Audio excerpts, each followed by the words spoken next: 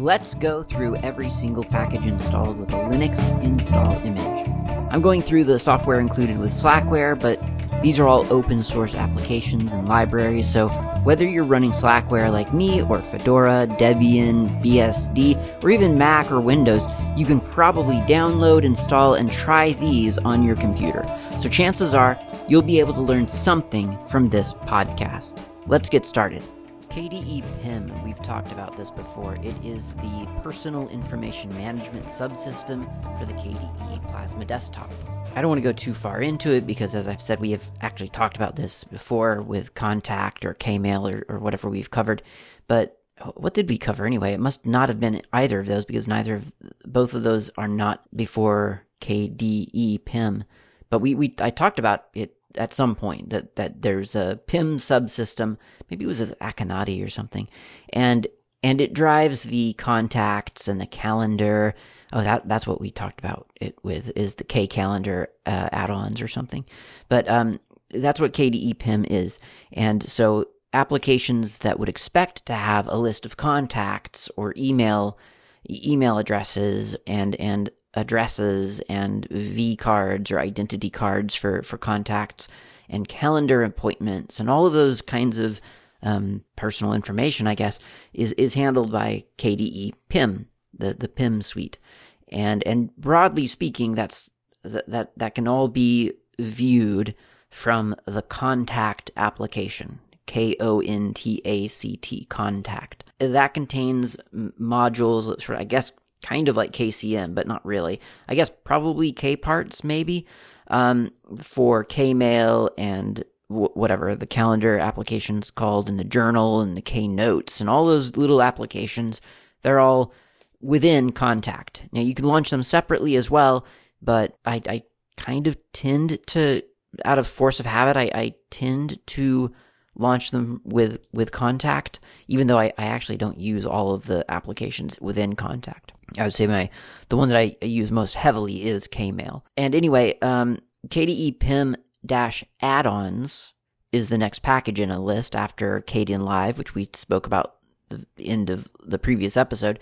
kdepim-addons are, as the name suggests, add-ons for this PIM suite, which would include things like antivirus scripts. So there are 4 scripts in user bin. One is kmail_antivir.sh, kmail_clamav.sh, and then there's fprot and sav. So the antivirus one is, it triggers a response. It triggers a scan and then a response accordingly to an antivirus processing of mail. ClamAV is similar. ClamAV is an open source antivirus application, and if you have that installed, in theory, Kmail can leverage it to scan all of your messages. I haven't actually put that to the test. I should. I really kind of should. It would be kind of interesting to see, but personally, I have not. The third one is Kmail _fprot, which I don't know what that is, fprot. That doesn't ring a bell. I mean, ClamAV is easy. Antivir, I don't exactly know what that is either. I mean, it's something having to do with antivirus. I don't know what it's looking for, though. And fprot, I have no idea what it's looking for either. If you look at the script, it's kind of the same kind of stuff with antivirus, but then it looks in the item, like the mail message, I think, and it's looking for X virus flag, and if no, then it modifies, it looks like the description of something, maybe a warning probably. So I've never seen that, so it's hard for me to sort of visualize what exactly it's doing, but it's definitely reacting to some kind of, antivirus flag. Same goes for Kmail _sav, S-A-V. It is looking at a message. It scans for X virus flag, yes or no, and it does something based on that. It casts the temporary file and then removes the temporary file. So yeah, I'm not exactly sure what that's doing either. But those are utilitarian scripts for that Kmail directly uses, apparently. So that's the add-ons. And then with the add-ons, there's a bunch of libraries as well with fairly descriptive names that we could probably guess fairly accurately what they do. Things like lib expire account trash folder config, and lib folder configure settings, and lib grammar common, and so on. So there are obviously there are libraries here to help add features to really, it feels kind of like specifically for Kmail, even though it is just called kdepim-addons. Looks to me at a sort of a cursory glance that most of it would apply to Kmail. Next one is kdepim-runtime, which contains, I mean, the name of it kind of betrays what it might contain, and as often is the case, it's pretty accurate. But these are executables, so there's like, I don't know, 2, 4, 6, 8, 10, 12, 14, 20. Let's call it 20 executables in user bin in this package, and a bunch of other files, which I guess, yeah, some libraries, and some .desktop files. And these are all like these are the resources, is what they call themselves, for the different components of kdepim. So here's what its own description says of itself. The kdepim project aims to bring together those who wish to help design, implement, test, etc., anything that's to do with personal information management.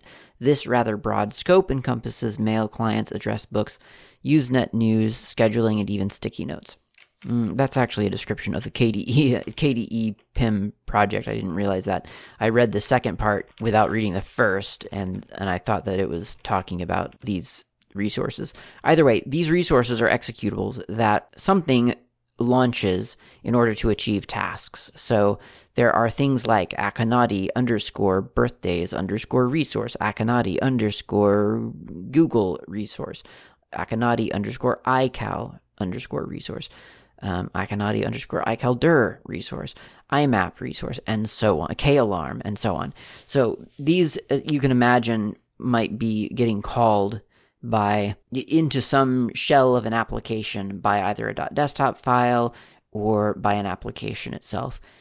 So you don't really, I don't think you would launch these directly yourself, but they're here for other applications and components on your desktop to be able to use. Now, interestingly, these desktop files have entries for what I believe are non-standard entries for a .desktop file. And I can't find the documentation that explains why these, it's refusing to open because I forgot to tell it to open in a text editor, why these .desktop files have, for instance, an entry. Normally it's the entry is square bracket desktop space entry close square bracket. This one has that, and then at the bottom it has square bracket wizard close square bracket type equals message slash, in this case, RFC 822 script equals pop3 wizard.es. Is that a thing? Yeah, that's a thing here. I guess I could open that just for curiosity's sake. Yeah, so so that's another, so there's stuff here that I'm not familiar with. And I mean, presumably it is a KDE specific thing. And again, I think it must be getting used by some other KDE subsystem, but it's a little bit beyond me as to how that is exactly working. I would be curious if anyone knew more about that information, about that particular subsystem, because I've never seen anything quite like that before. I don't understand what's calling it and how it's getting used. So I would be interested in hearing more about that, if anyone happens to know. And I mean, I'm assuming it's an akanadi thing, because all of those executables that they're referring to are akanadi _ something. So it must be an akanadi thing. I guess I could probably look through the docs on akanadi specifically. I was looking for documentation on the .desktop specification, and I could not find anything there. Okay, so next up is kdeplasma-addons. I think that's what it's called. Yeah, kdeplasma-addons. These are visual add-ons, as you can imagine, for your graphical desktop. There are things in user lib64 qt 5 plugins, and they include rather significant components, really, like krunner. I don't know if you use krunner. I use krunner all the time. I think it's krunner that I use. It's the thing that pops up the search bar, I think by default possibly is it Alt F2 or is that the default just in Fluxbox? I don't know. Whatever it is, there's a runner thing, a little search box that you can just sort of you can demand to have opened for you on your desktop, and I think that's called KRunner. That's what I've always called it. Yes, it is. Okay. I've had to second guess a lot of my assumptions about the desktop because I feel like some of the early terms I used about I learned about KDE were in the end a little bit wrong. But anyway, that's KRunner. That's included in here. So that's huge. I mean, to imagine that that's considered an add-on for me is just kind of mind-boggling because it just doesn't feel like that's an add-on. There's the comic strip viewer widget, Plasmoid really, for your desktop. If you subscribe to a webcomic, you can subscribe to it in this comic viewer and get webcomics on your desktop. I've never used it. I've just seen that it's been there for as long as I can remember. There's a plugin to get astronomical event data in your calendar, which I've used before and I quite enjoy. There was a moon phase widget for a while. Maybe there still is, and I really liked that one. And the only problem with it was I never see my desktop. You just don't see your desktop. That's the thing that you realize eventually is that you just don't see your desktop. I've been longing for a while for a thing, and I don't even know. It may be misguided, but I wanted for a very long time a thing that would implant or embed a terminal prompt in your desktop background. It's like in the window that is your desktop, just have a terminal. And because I thought, well, then you could just switch to that place, whatever it would be. It could be a workspace, it could be a whatever, and you'd have a terminal prompt, but you'd also have around it all those little widgets that you added to your desktop, all the little plasmoids, so you could actually see your desktop on occasion. And now that I think about that, I don't know if that would be useful because half the time I just have a terminal floating over another window for reference or something like that. So I don't know how useful that is. But anyway, I never see my desktop is the point of it, which makes other things like picture of the day plugins or plasmoids, whatever, kind of useless for me as well. But there is one here, a picture of the day, and it's got a bunch of libraries that define providers like Flickr and National Geographic and NOAA, which is the national, I should know this, the NOAA, it's like the National Weather Service or something, Unsplash and others. And it just goes on and on. I mean, the color picker, Color Picker, I mean, that's huge for me. I think I've mentioned this before. Having a color picker on my desktop was one of the selling points for Linux for me. It was just one of those things that I used to use all the time and frankly still do. It is just so useful to have a little color picker right up there in the top right corner of my desktop. I can click on it, I can point it at any color that I see on my screen and get the value, the RGB, well, technically RGBA value, the HTML or the hex value, and so on. So I love that. I mean, really, one of the main reasons I use Linux, honestly, if it like came down to just listing the practical things that make me love Linux, that's one of them, a color picker. Dictionary, disk quota monitors, some puzzles, and so on. It just goes on and on. I mean, this is an unassuming and yet really, really vitally important for me package that you just, you don't really think of them necessarily as add-ons. You just think of them as part of what KDE is. And I mean, it's just a package. They could have easily put these things in a package called KDE Plasma, and then they would have been there. But they're technically add-ons, and so that's where they got put. Whether or not you emotionally consider them add-ons is up to you. I do not. I don't think of these as add-ons. Many of these, not all of them. Comic strip viewer, I could live without.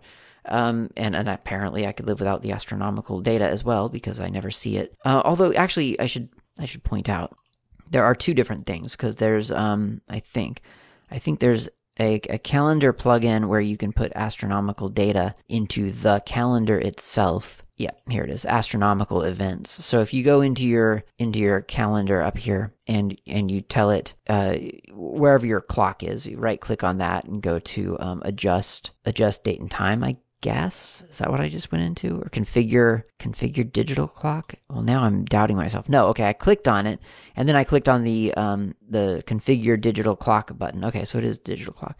And then go to calendar, and then click astronomical events on. Now, you can also do that for holidays. I've had mixed luck with that because my holiday schedule personally is all turned around.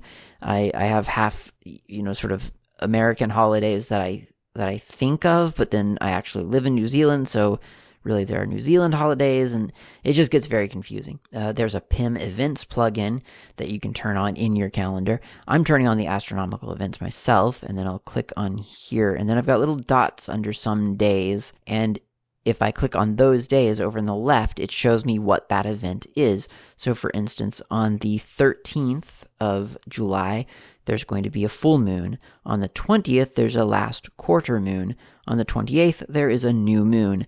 On the 5th of August, there's a first quarter moon, and so on. So you get information like that now in the calendar.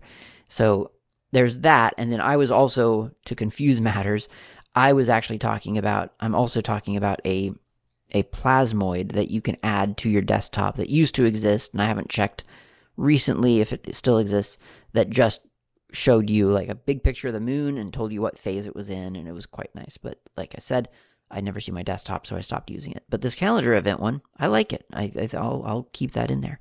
Okay, so that's KDE Plasma add-ons. Whether you consider them add-ons or essentials is up to you, but they're really great little extra things to have, and I'm not going to complain about that.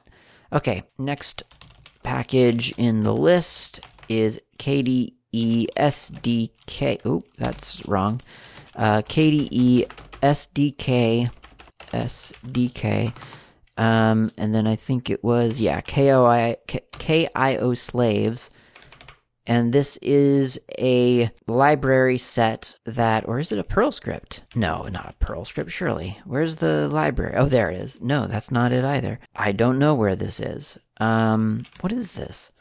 So this is a package containing kioslaves for KDE SDK. Oh, okay, so no, I don't know where this is. This looks to me like a bunch of translation files, and that is it. I see nothing here that's useful. This is really weird. There's a plugin for perldoc.so, but surely that's it. Oh, that's it. Okay. Okay. Got it. KIO_perldoc. That is a, in fact, we could even look at this Perl script because it'll tell us about itself just by virtue of the fact that it's in Perl. This is code adapted from pod : HTML easy for KIO_perldoc, CCpan for the real deal, and so on. So this is a converter sort of function that helps translate Perl docs into, I guess, probably HTML, or maybe vice versa, I don't know. But it's well commented, so I could take the time to sit and read it, but I'm not going to use it. So this is a converter script, or a conversion KIO slave, really, which would be quite useful. KIO slaves, remember, are those things in, for instance, Dolphin that add nice little extra functionalities in context menus and things like that. So I can imagine if you're developing for KDE and you've got a folder full of Perl docs or something like that, and you think, well, what I really need to do is translate all of this into an HTML thing so I can put it into the KDE help system, or whatever. I'm a little bit making stuff up here because I've never gone through this process myself. Maybe it's the exact opposite. Maybe you're the developer and you've written stuff into HTML and said, oh, I need it in a Perl doc or something. I don't know. However it works, it is a instant kind of right-click and select a thing process, as KIO slaves are, and they're really, really useful. I've talked about KIO slaves before, the KIO system. It's one of the sort of big features of KDE, I think. I think for a lot of people it is, actually, because it's just one of those things that makes everything seem so transparent and easy. The really, really obvious one, which I've mentioned before, but I'll give it again here just in case you missed it, is the KIO for audio CDs. I don't know what it would be called, but like the plugin for audio CDs. You put in an audio CD into your computer, and KDE pretends like it, or KDE can do many things, and one of the things that it can do is it gives you a file listing of that audio CD. Now, if you know anything about the audio CD spec, you know that that's not how audio CDs work. They're not just a bunch of files on a disk. I mean, I guess you could argue that they were, but they're not. I mean, they're not files on disk. It's a bunch of sound data on a media. And I mean, sure, an MP3 disk would be a bunch of files on a CD, but an audio CD is a different specification. But KDE knows that, and it can look at that audio data, and it looks at track breaks and things like that, and it translates it all into a representation of, hey, what would happen if you just wanted track 3 in any number of formats? Well, to get track 3 off of an audio CD in KDE, all you have to do is open the CD as if though it was a directory, which again, it is not, and drag the track3.flac file or track3.ogg or whatever format you need it in over to your own directory, and it will quote-unquote copy that quote-unquote file over to your hard drive. Now, what it's really doing is it's taking your prompt. It says, okay, this person wants track 3. Well, I know where track 3 is located, I know where it starts, and I know where it ends. So what I'll do is when I'm quote-unquote copying it to their file system, I will actually rip that track into the format desired and then put it onto the hard drive. Very, very clever, and it's all possible because of this sort of invisible subsystem called KIO. This is obviously a KIO feature aimed at developers, which is why it would be in the KDE SDK category. And yeah, it seems really awfully pretty handy. All right, let's look at another KDE SDK package. This one is Thumbnailer. KDE SDK-thumbnailers. And this is really, really cool. I mean, I don't know, again, I'll never see it, but it's really, really amazing. So what it is it's a thumbnailer, like a thing that generates a small icon based on the contents of the file. And that's typical enough. We've got lots of thumbnailers. We've already talked about some thumbnailers in previous episodes within this KDE package. This one specifically, though, looks at PO files, so at the translation files for a project. And instead of giving you a thumbnail of, for instance, the actual text in the file, it gives you a pie chart of how translated your project is. And so you can see at a glance how well translated your translatable, your docstring, the files for your translation files are covered. You can see the coverage. If you see a full green circle, I think you're good to go. If you see some red and yellow and blue and things like that, then you're not so great. You're not covered as much as you would want. Yeah, green is translated, blue is fuzzy, red is untranslated, and then yellow is obsolete. So it gives you an instant visual overview of your .po files, and that's just such a pragmatic and clever little system. Something that you won't probably care about unless you are developing KDE, or I guess maybe you're researching KDE to see how well translated it is or something. But generally, I think most of us who aren't maybe using .po files all the time, probably not going to really see that very often. But I think that's a really cool one that you just don't really think about all that much. But obviously, really, really useful to somebody out there, to a lot of people out there. Okay, next up are the kdesigner plugins. It looks like kdesigner plugins, but it's probably kdesigner. This is a package that contains the framework, providing a utility that is kdesigner plugin that can be used to generate plugins for Qt Designer from INI style description files. I've not used this before, but I kind of get, I think, how powerful it could be, and it kind of makes me want to try it, because I did not know this was a thing, But there is an application called kdesigner. I don't actually know whether that comes with Slackware or whether that's something I have installed myself separately. I feel like it's probably something separate. Qt 5. No, I think this came with Slackware. Okay, cool. So I assume that's where this designer thing comes from. Let's look really quick. Less, and then look for designer. I don't know. Undetermined. Not enough data. There's too many files in here for me to bother. Either way, there's an application called kdesigner. It's either installed on Slackware or it comes as a part of Qt Creator, maybe. Do I have Qt Creator installed? You'd think that would have come up. Creator, Qt Creator space? No, I don't. So I think it's got to have just been installed with Slackware. And kdesigner is the UI designer for your Qt code, for your C++ code using Qt libraries.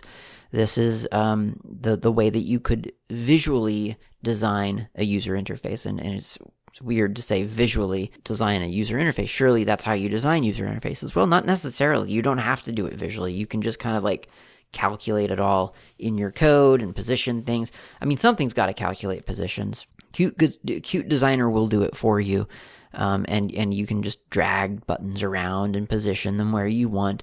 Of course, you need to kind of keep in mind that what you're designing for could be on any number of any sizes of screens and so on. And I mean, honestly, I just kind of wish all GUI applications just used CSS. I just wish that was like the unified language for UI design.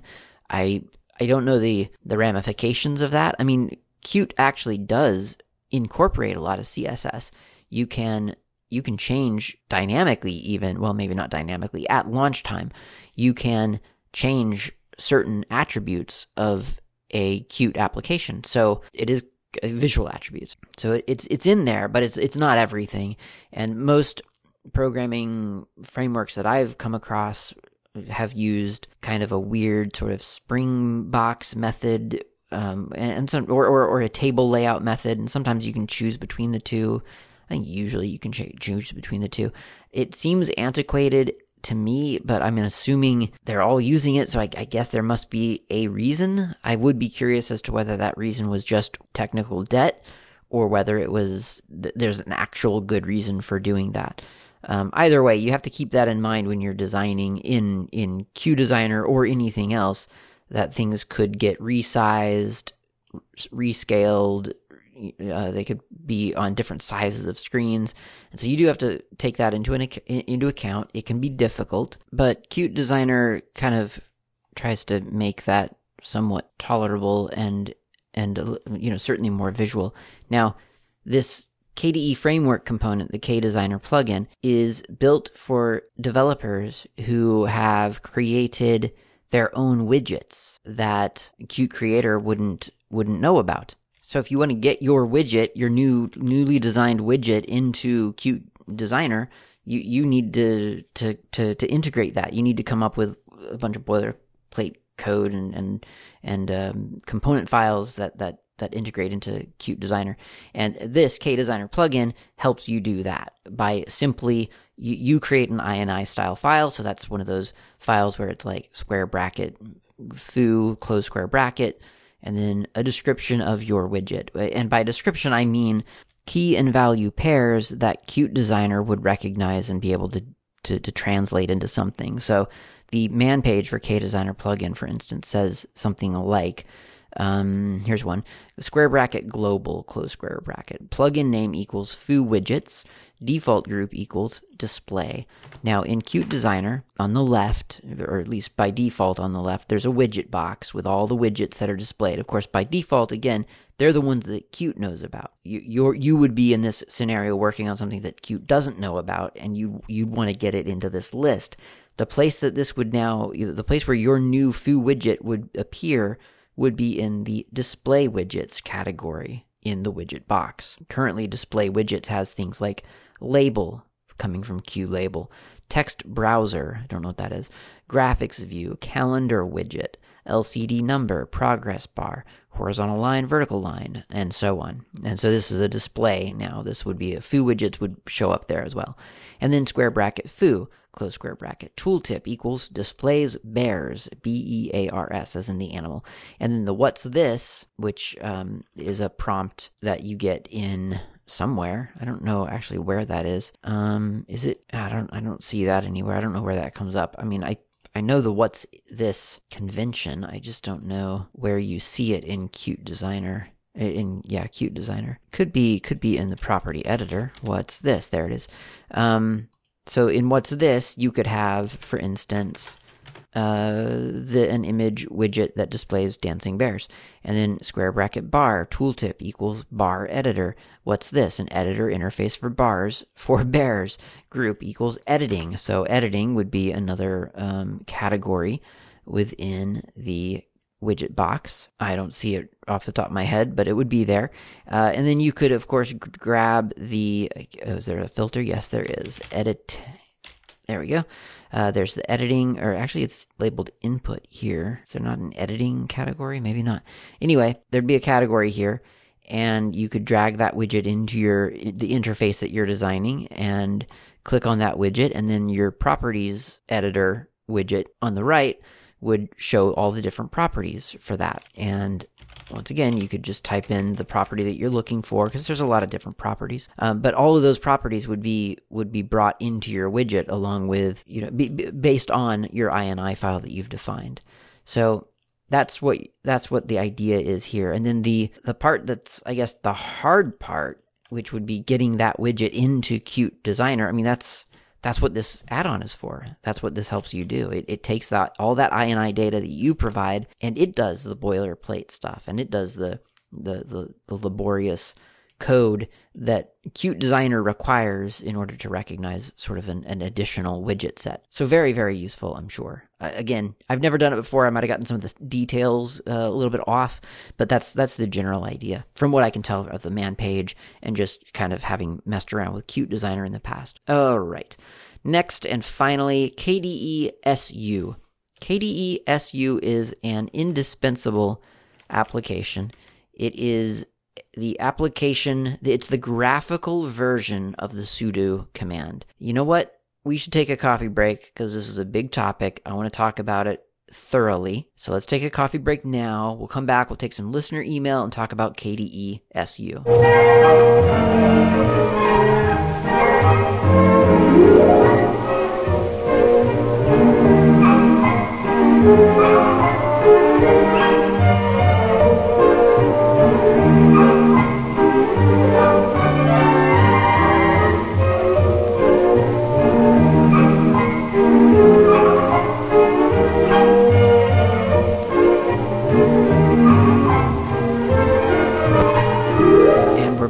I have coffee. This is still what is it? Bomber coffee.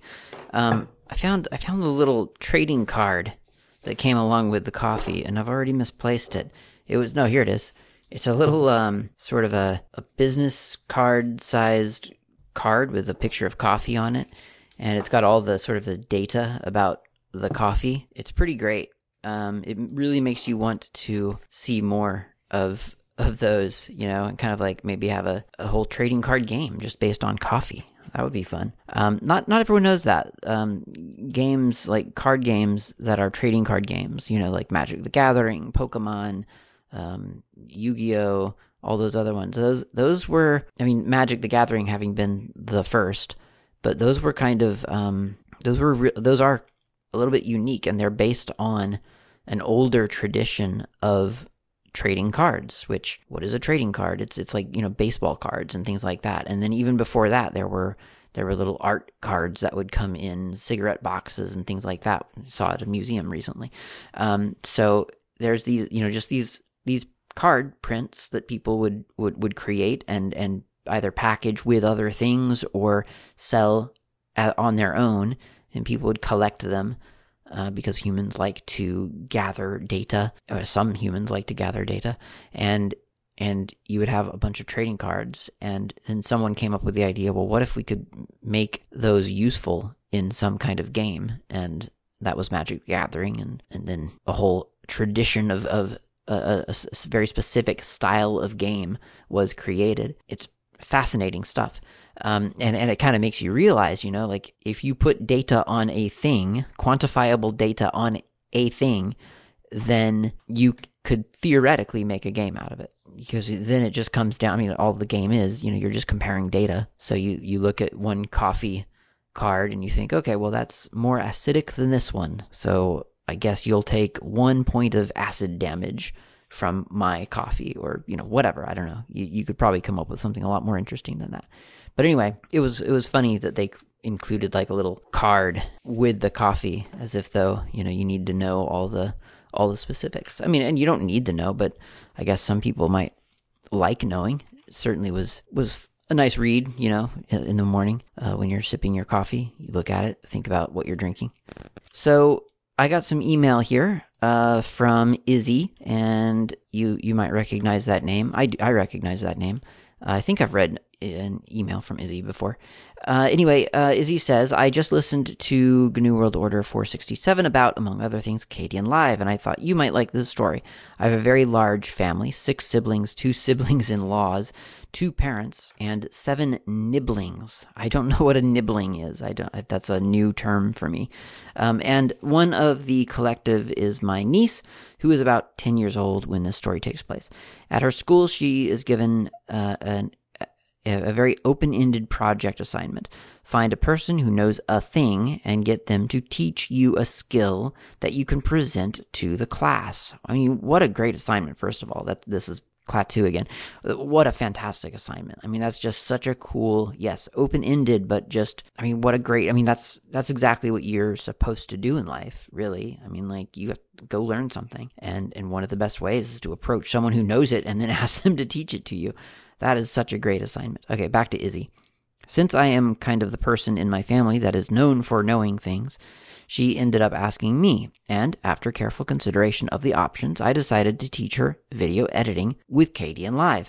I don't know how odd that looks from an outside perspective, teaching a 10-year-old how to make movies, but my family has a lot of amateur to academic level actors, directors, etc. in it, so it seemed like almost the natural thing. Did I mention that she only had 2 weeks to do the assignment? Anyway, fast forward 2 weeks, and my niece has, without admittedly some instructions from me and some acting and camera help from some of the rest of my family, written, directed, shot, green screened, rotoscoped, edited, and rendered a 5 to 6 minute long mini movie using only Kdenlive and Creative Commons B-roll, backgrounds, and audio. She even stayed up late one night making the credits so that she was sure to attribute all of the no, I said it correctly the first time, to attribute all of the images. Needless to say, she got an A on the assignment and also learned and absorbed a lot about nonlinear video editing, Linux, open source, and Creative Commons. That is a very, very cool story, actually. He does give a PS here. He says, since Kdenlive, I believe, stands for Cool Desktop Environment, Non-Linear Video Editing, the, quote, proper, unquote, way to it should be pronounced. Let me see if I can get this right. Probably not. KDENLIVE. KDENLIVE. Which he says, which I think everyone can agree is the worst way to pronounce it, and so I will be doing so in the future indefinitely. Please don't, Izzy. Please. Yeah, that's a cool story, really cool story, and I think this is exactly sort of, this is the open source argument in a weird way. Like, people say, oh, is Kdenlive enough like, I don't know, Sony Vegas or Adobe Premiere or whatever the center of their barometer is. I don't know if a barometer has a center, but whatever their norm is, they have to compare the quote unquote open source alternative to that. And the answer to that is always, well, not really. And that's going to be true for every single open source application out there, because no one in their right mind is going to go to all the trouble to write an application only to duplicate someone else's poor choices. And they're all poor choices because that's how we feel about things that someone else has done. So Kdenlive is going to be different, it's going to be unique, but it's only quote unquote different if there's something to base it on. So this 10-year-old kid who has now made a movie with Kdenlive, for at least some portion of her life, the point of reference is going to be Kdenlive. Is that application, is Sony Vegas enough like Kdenlive for me to use it? Is Adobe Premiere enough like Kdenlive for me to use it? And so on. And hopefully she judges no, not really, and just keeps using Kdenlive because it's a great application. But it's such a funny kind of reality that so many of us don't really get to see because there's a lot of influences on people of where their expectations are set to something else. And they don't get to the open source stuff until later. And it is interesting, even like in my own life, when I've come to something for the first time through open source. Like programming, I have no experience with non-open source programming. I don't know what that looks like. I had a glance of it once. I took a look for a job. There were some things that had I pursued that particular route, I could have done some, I guess, non-open source programming, and it looked pretty miserable. And I mean, granted, it probably wasn't as miserable as it looked. It was a question of finding the right libraries, which you couldn't just find anywhere. Of course, they were closed source, so you had to get them from a specific place, and if you weren't doing it for the job, then you would have to pay for that, and so on. And it was definitely different enough that it was very clear to me that was not what I would think was the optimal way. And I don't know, maybe there's someone out there for whom that is so normal, and the idea that having access to all the libraries that you could ever want for free would be a horrible way to live their programming life. I mean, maybe this is a bad example because programming is kind of, I don't know, it's obvious, right, that open source programming is better? Is it? I don't know. It feels obvious to me. But there are other things. There are other applications out there. And as I've said when I was talking about Kdenlive, I think first, I mean, as I've said today, the introduction matters. Like when in your life you get your initial training on what something's quote unquote supposed to be like, that makes a big difference on your perceptions going forward. But the other thing, which I mentioned last week, I'm pretty sure, Kdenlive, in any open source application compared to proprietary application, the big question that's going to really matter is, do you have a way to integrate the two? Like the output of one and the input of the other. That's the thing that'll make or break everything. If you're happily using Kdenlive in a professional setting, the minute someone says, okay, well, let me send you over a .foo file, and you say, whoa, what's a .foo file? And they say, oh, it's the file that gets output when I move the widget A over to widget B and do an export to be able to do the thing. You think, I've never heard of this before. Just give me a normal file, and if there's a normal version of a .foo file, then that's great. That's fine. Maybe it's just an image sequence of OpenEXR images. Great, perfect. Give me that. That I can import. But if you wrap it up in a proprietary format called .foo, then yeah, I can't use it. But maybe there's not. Maybe there's no equivalent. Maybe it's some kind of thing that has so much closed source extra add-on stuff that it just breaks down. Now there are, within video editing, I think I might have mentioned this before, there are absolutely there are movements and efforts being made to really bring a lot of standardization to the platforms. You can look at where they're at VFX, as in Visual FX, vfxplatform.com. This is a working group that has a bunch of different people at a bunch of different studios, Sony and Disney and ILM and all the rest. There are a bunch of people at a bunch of different studios coming together to sort of say, okay, well, what are we going to standardize on? Let's just define what we are using right now, and that way we can all at least kind of coordinate our efforts. And that's why when ILM, for Industrial Light and Magic, comes out with a new open source library or otherwise, frequently this deals with open source though, that's why Sony can adopt it and use it in their work, or that's why a studio using both ILM and Disney or I don't know if you'd use both ILM and Disney, but ILM and I don't know, some other effects house for your work. That's why you could use, the same. You could use both of those two entities and still have the output of one application actually be accepted by the input of some other application. So there is a degree of standardization attempting to be created within certainly the video editing space, specifically since we're talking about KDenLive. But obviously, if you swap out KDenLive for something else, then there could be a new set of problems. And indeed, I don't mean to say that VFXplatform.com has alleviated all the problems. I mean, there are still a lot of things that just aren't playing nice with standardization, and it requires a bunch of conversion and translation and things like that. And it's just it just wastes people's times, to be honest, is what it ends up doing. Because if you have a plugin designed to cast fake light onto an object, but that object needs to be rendered in a certain format, and for the life of you can't get that format out of your closed source modeling application, then someone's going to have to sit down and deconstruct the output of the one and literally translate it, like translate the points in space to something else, and then export that into Open Collada or whatever, and then import that into the other thing. So it can be ugly, and it is a waste of people's times, and hopefully the more pressure people put on the closed source companies, the better that will become. But yeah, it's a little bit messy still, but there's efforts being made, which is good. I mean, that's at least something. So anyway, great story, Izzy. Thank you very much, and sounds amazing for a kid to be able to have that experience.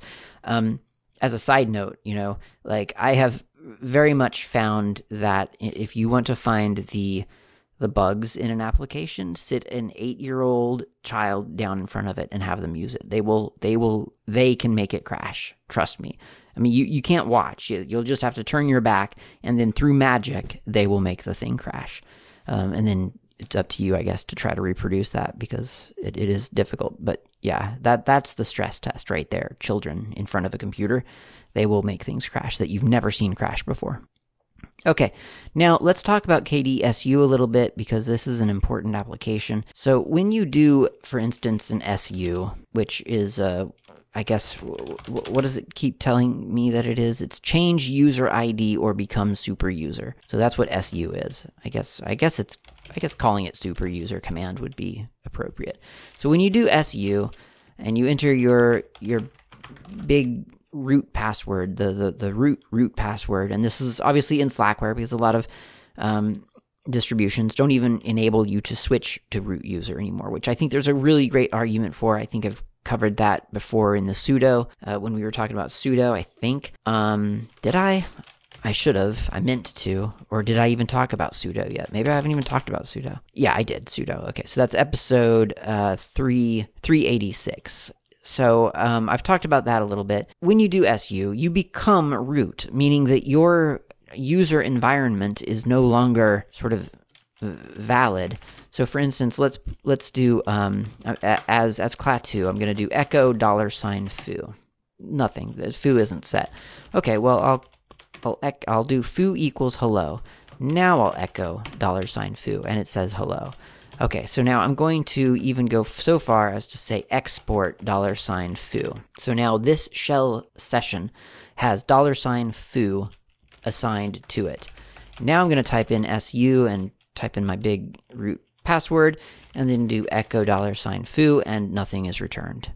And I could say export foo equals world. Now if I echo $foo, I have world. And I'm going to exit again, so now I'm back to clat2. I'm going to say echo foo, and it says hello. So you get the idea. That's SU. You're becoming something else. You are becoming a different user. And the environment, the whole environment of your other user just isn't in effect when you become root, when you switch users. So kdsu can kind of help you run an processes as the root user without also, well, without having you leave your current your desktop environment. So in other words, when your desktop, the desktop that you see on your screen, that's part of your user environment. That's your desktop. Someone else could theoretically be on the same computer using a different desktop. You wouldn't see it, but they would see it on their screen. They would be routing it over to their display. But this desktop is your desktop. So if you do something as root, you can't do that on this screen. You would need to maybe switch to a different screen and log in as root and sort of get that monitor, that physical monitor assigned a pixelated, a pixel light-driven desktop. But sometimes you need to run something as root within your normal desktop. That would be running an application sort of as with administrative privileges. You can do that, and the way that you can do that is with kdesu. So if you do kdesu, for instance, dolphin, and then enter your password as prompted, then you get a dolphin window, but it'll look a little bit different than normal, probably, particularly because that's not your user environment. This is the root home directory that you probably don't recognize. And the configuration will probably be different than what you're used to, because that's like the default default dolphin configuration, presumably. I don't really know what this is, and so on. But that is a kdesu. That's the root implementation of that of dolphin, and that's useful because sometimes you'll want to maybe go into a folder, maybe a system level folder, and be able to do things there with root privileges. Maybe you need that. Maybe not, I don't know. Or maybe you can and then just be prompted for permission to do something, or maybe you can just do it in the terminal, whatever. But flexibility is nice, and that's what kdesu provides you, is the flexibility to run something visually on your desktop, but to run it as a different user, as long as you have that user's credentials. I mean, you could only run something as root because you know the root password. If you don't know that, then kdesu is useless to run something as root. However, with kdesu-u, you can target a different user. And so let's say there's a Gort on this same machine. So I could do kdesu-u Gort, and then dolphin or whatever application I needed to run, provide Gort's password, and now I'm looking at a file manager that belongs to the Gort user identity or user ID, not to Klaatu. That's kdesu. It's a really useful application, and I feel like before I knew about it, there were times where I literally had to, I didn't know what else to do, and I would have to log out of my user environment, log back in as root, do something, and then log back out, and then log back in. I don't even remember why I had to do that. I just remember distinctly doing it a long time ago. It may have been before I was familiar enough with the terminal to do the thing that I needed to do? I don't remember. But whatever it was pretty ugly. It's not a fun experience to have to log out, log in, log out, log in. That's ridiculous. kdesu is the way to graphically do something within your desktop session as a different user. It's really useful. So, and it's particularly useful, I think, for giving instructions to someone when you need them to do something and they're not familiar with the terminal. So how do you tell them, okay, well, I need you to drag this file into that folder for which you don't have permissions. I need you to do that. And then what?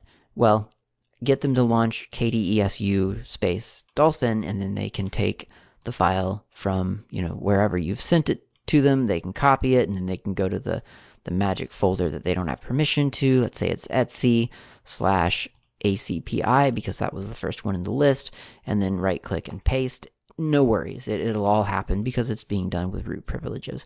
So sometimes that's the easier way to instruct people. And of course, because of krunner, for instance, you can do that. You can just run kdesu space dolphin, and then the first selection is run kdesu dolphin, and that launches a graphical prompt for the password, and then there's the window. really, really nice application. It's just, I think it's weirdly one of my favorite KDE applications because it just makes it's a grown-up application, you know? Like, if you don't have that on your desktop environment, that's fine. But your desktop environment is definitely a very specific desktop environment for a very specific audience. KDESU or something like it is really kind of a necessity for a desktop environment that's going to be used by lots of different types of users. I mean, I guess arguably you wouldn't even need KDESU. Instead, you would need the constant awareness that certain actions are not allowed, and so you need to be able to like circumvent that somehow. You need to prompt someone for permission. You need to prompt someone for the password and so on. And that doesn't tend to be something that I think desktops really handle all that well. And maybe that's on one hand a good thing. You know, you can't just right click on everything and just do the thing, override all permissions. That would be maybe a little bit in the wrong direction. That's why I leave things out. Like, I don't have an automatic, delete permanently entry in my context menu. I know it's possible. I could put that in there in Dolphin, but I don't have it. I can move to trash, and that's it. That's the worst I can do, and I do that on purpose. So maybe having a right-click sort of like, do this anyway button would be a really, really bad idea. But KDESU, really important workaround for the times that you know that you do need root permissions or permissions of some other user for which you normally don't have access to. KDESU makes it possible, makes it easy. Well, I think that's it for this episode. So thank you very much for listening, and I'll talk to you next time.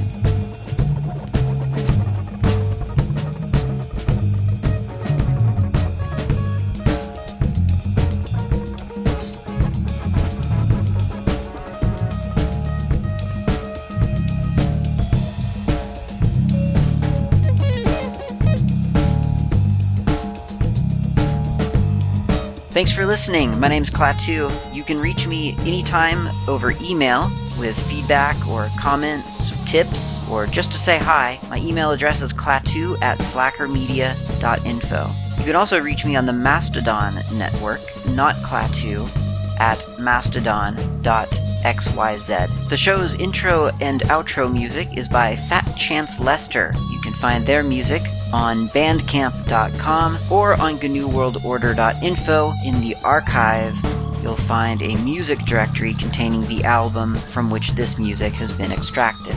Until next time, thanks for listening, and keep the source open.